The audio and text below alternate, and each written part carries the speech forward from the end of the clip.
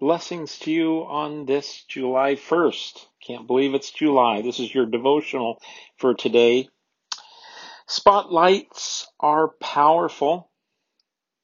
You can have a whole stage filled with performers and motion, but the spotlight focuses your attention on who and what the director wants. That powerful light moves our focus so we don't miss the star performer and what the director wants us to be looking at.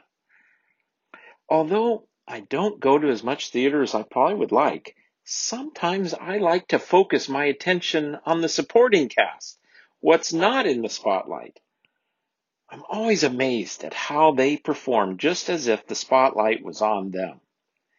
It can be powerful to not always gaze at just who and what is in the spotlight.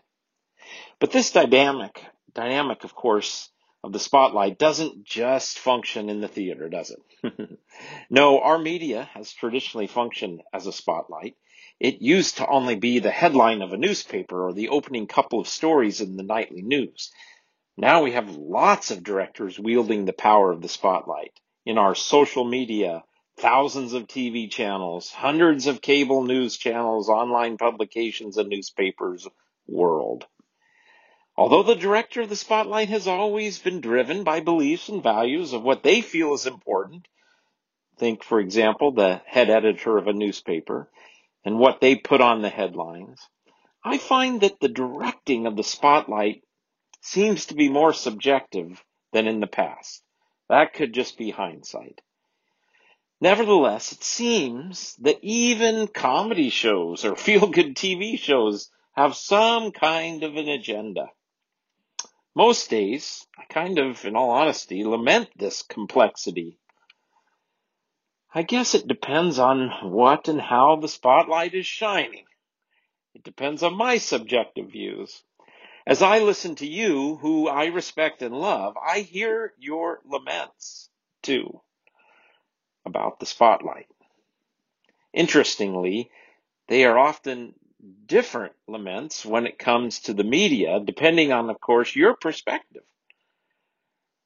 But one thing is for sure, I do sense across the board a certain pessimism right now, due in large part to what we see under the spotlight.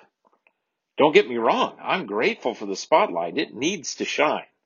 I'm grateful that we know about horrible injustices like we've seen in the spotlight recently. I'm grateful that we're being kept abreast at the advance of COVID-19 and our fight against that virus. I pray too, though, that we won't forget about some of these things once the spotlight moves on to something else. And we'll never forget about all the things that are not in the spotlight. Nevertheless, as we draw near to the 4th of July and celebrate the birth of this amazing nation, I hope we can appreciate that the diversity of opinion, the many spotlights of today, doesn't exist in most countries. I tell you that to simply tell you this, that the flip side of our laments is what we should celebrate about living in a country that has freedom of speech. Secondly, don't let the spotlight rule your attention. Look outside that spotlight. It's powerful.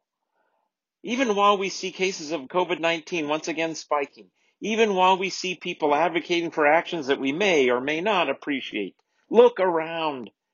You'll see amazing acts of kindness and reasons for hope. Don't miss them. Celebrate them. They're much more prevalent than all the bad news we hear about and the one feel-good story tacked on to the end of the nightly news, which, by the way, I usually like. Nevertheless, the most important thing for me to remind you about today is the spotlight of the Word of God. Preached, proclaimed, heard, and read.